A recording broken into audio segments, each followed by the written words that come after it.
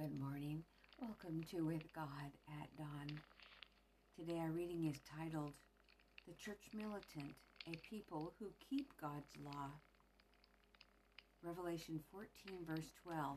Here is the patience of the saints. Here are they that keep the commandments of God and the faith of Jesus.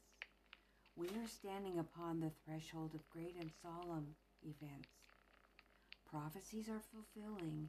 Strange, eventful history is being recorded in the books of heaven. Everything in our world is in agitation. Only a moment of time, as it were, yet remains. Satan is busily laying his plans for the last mighty conflict, when all will take sides. There will be no neutral ground. Men in their blindness boast of wonderful progress and enlightenment, but to the eye of omniscience are revealed the inward guilt and depravity. The heavenly watchers see the earth filled with violence and crime. Wealth is obtained by every species of robbery, not robbery of men only, but of God. Men are using his means to gratify their selfishness. Everything they can grasp is made to minister to their greed. Avarice and sensuality prevail. Men cherish the attributes of the first great deceiver. They have become imbued with his spirit, but the cloud of judicial wrath hangs over them, containing the elements that destroyed Sodom. In his vision of things to come, the prophet John beheld this scene. This demon worship was revealed to him, and it seemed to him as if the whole world were standing on the brink of perdition. But as he looked with intense interest, he beheld the company of God's commandment-keeping people. They had upon their foreheads the seal of the living God.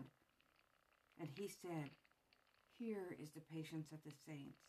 Here are they that keep the commandments of God and the faith of Jesus. This distinctive banner, Revelation 14:12 quoted, that is to be borne through the world to the close of probation. This is not a time to haul down our colors and be ashamed of our faith. Every man is to stand in his lot and place, thinking, speaking, and acting in harmony with the Spirit of God. Our verse said, Here is the patience of the saints. Well, where are they? In context, Revelation 14 is revealing the pouring out of God's wrath and the plagues. I'll read a verse here.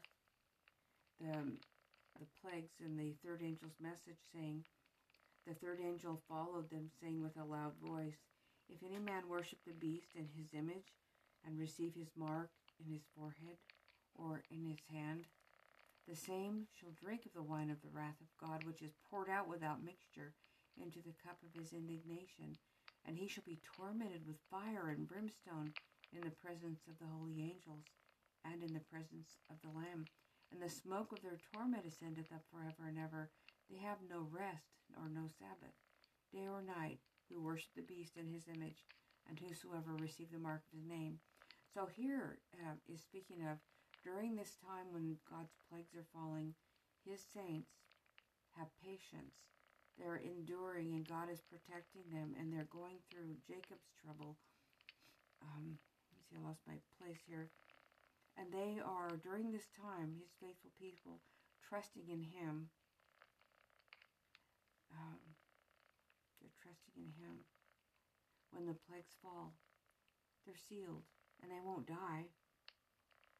So, when John says, Blessed are the dead who die in the Lord, that they rest from their labors, I think he's saying that during the plagues it's a real blessing for those to be resting in the grave rather than living through it. It's a real time of Jacob's trouble because of that is so terrible that those who are living on this time have passed through Jacob's trouble, and they're wrestling with doubt, and they come through purified and trusting God, and they're ready to be harvested.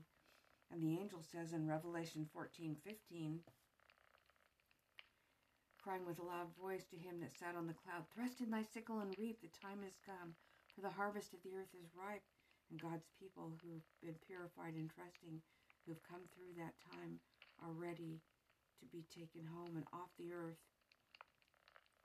God's people have ripened to sweetness, and those who follow the beast have ripened into their position of incurable rebellion, and they want to kill God's people, but they won't be allowed to do so. You know, I noticed that Psalms 37 seems to be a companion chapter. I want to read that to you because it was quite good. Okay, Psalms 37. It's got 40 verses in it, but I think it's worthwhile reading, so bear with me. Fret not thyself because of evildoers.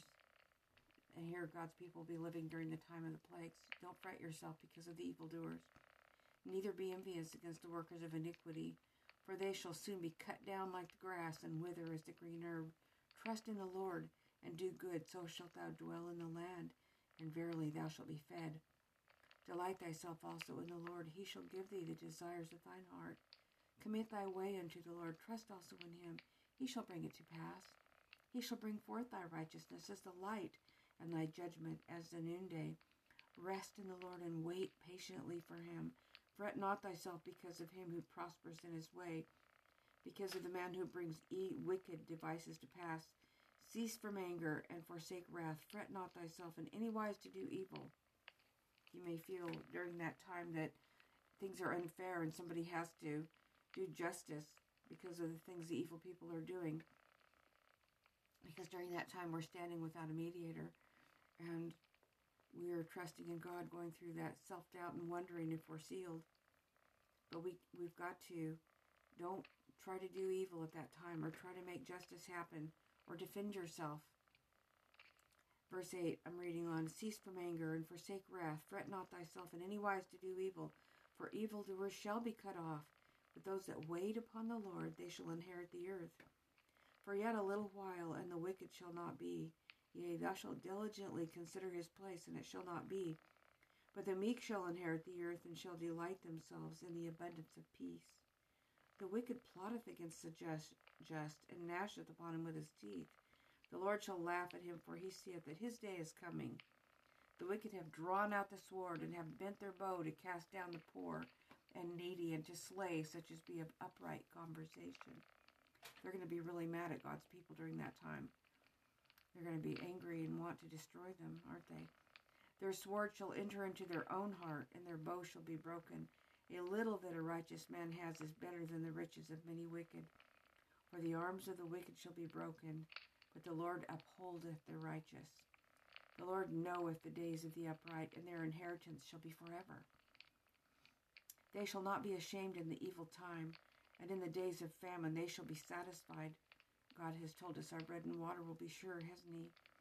But the wicked shall perish, and the enemies of the Lord shall be as the fat of lambs. They shall consume into smoke, they shall consume away. The wicked borrows and pays not again, but the righteous shows mercy and gives. For such as be blessed of him shall inherit the earth, and they that be cursed of him shall be cut off. The steps of a good man are ordered by the Lord, and he delights in his way. Though he fall, he shall not be utterly cast down, for the Lord upholdeth him with his hand. I have been young, and now I am old, yet have I not seen the righteous forsaken, nor his seed begging bread. He is ever merciful and lends, and his seed is blessed. Depart from evil, and do good, and dwell forevermore. But the Lord loveth judgment, and forsaketh not his saints. They are preserved forever. God will preserve them during that time. But the seed of the wicked shall be cut off. The righteous shall inherit the land, and dwell therein forever. The mouth of the righteous speaks wisdom, and his tongue talks of judgment. The law of God is in his heart. None of his steps shall slide. The wicked watcheth the righteous, and seeketh to slay him. The Lord will not leave him in his hand, nor condemn him when he is judged. Wait on the Lord. Keep his way, and he shall exalt thee to inherit the land. When the wicked are cut off, thou shalt see it. I have seen the wicked in great power, and spreading himself like a green bay tree. Yet he passed away, and lo, he was not. Yea, I sought him, but he could not be found. Mark the perfect man, and behold the upright, for the end of that man is peace. But the transgressors shall be destroyed together. The end of the wicked shall be cut off, but the salvation of the righteous is of the Lord. He is their strength in the time of trouble. The Lord shall help and deliver them. He shall deliver them from the wicked and save them, because they trust in him. God's people keep his law. It's written in their hearts now. Hebrews 8:10 tells us that. I'll read it for you. For this is the covenant that I will make with the house of Israel after those days, saith the Lord. I will put my laws in their mind and write them in their hearts, and I will be to them a God, and they shall be to me a people. And this is in fact a fulfillment of Jeremiah 31:13. Jeremiah 31:33. I will read that for you. Jeremiah 31.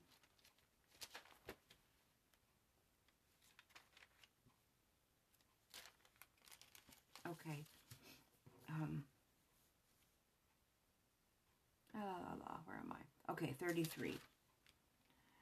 Verse 33 says, But this shall be the covenant that I will make with the house of Israel after those days, saith the Lord. I will put my law in their inward parts and write it in their hearts, will be to them a God, and they shall be to me a people.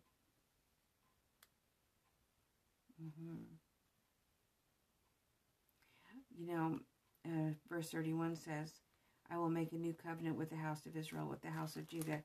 Of course, this is speaking of spiritual Israel, or those who have faith in the seed of Abraham, which is Jesus.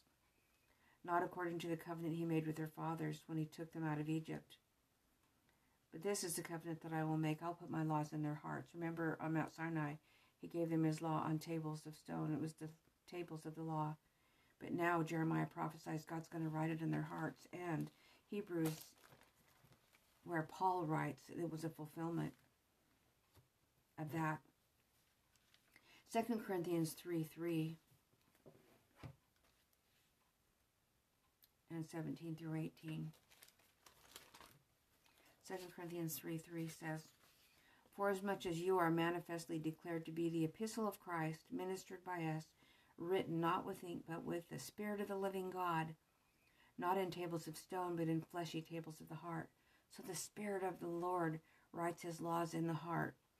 And 17 and 18 says, Now the Lord is that Spirit, and where the Spirit of the Lord is, there's liberty. But we all with open face, beholding as in a glass the glory of the Lord, are changed into the same image from glory to glory, even as by the Spirit of the Lord. So we're all changed into his image, as if we could see him. When we look into a mirror, we could see him. And this covenant experience is called the ministration of glory. 2 Corinthians 3:8, verse 8 says, How shall not the ministration of the Spirit be rather glorious? For the Spirit is doing this work of changing us from glory to glory to the image of the Lord, and his law is written in our mind and our heart. That's the ministration of glory. And Romans 2:12 through 16 says, For as many as have sinned without law shall also perish without law. And as many as sinned in the law shall be judged by the law. For not the hearers of the law are just before God, but the doers of the law shall be justified. For when the Gentiles have not the law, do by the nature the things contained in the law, these, having not the law, they're a law unto themselves. They show the work of the law written in their hearts by the Spirit of God, don't they? That's what verse 15 says.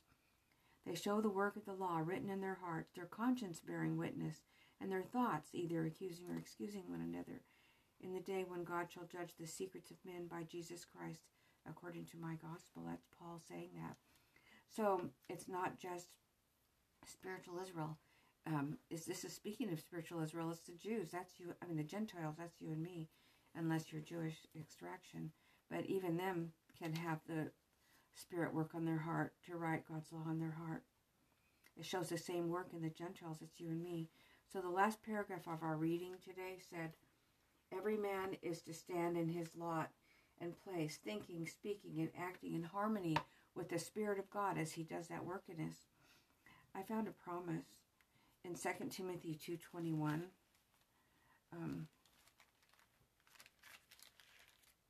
Timothy 2:21. Therefore, if anyone cleanses himself from the latter, or the vessels of dishonor, if we read in 2 Timothy 2, some people are vessels of honor and some of dishonor. And he's saying here, if any man cleanses himself from the latter, or the being a vessel of dishonor, he will be a vessel unto the honor, sanctified and useful for the master, prepared for every good work.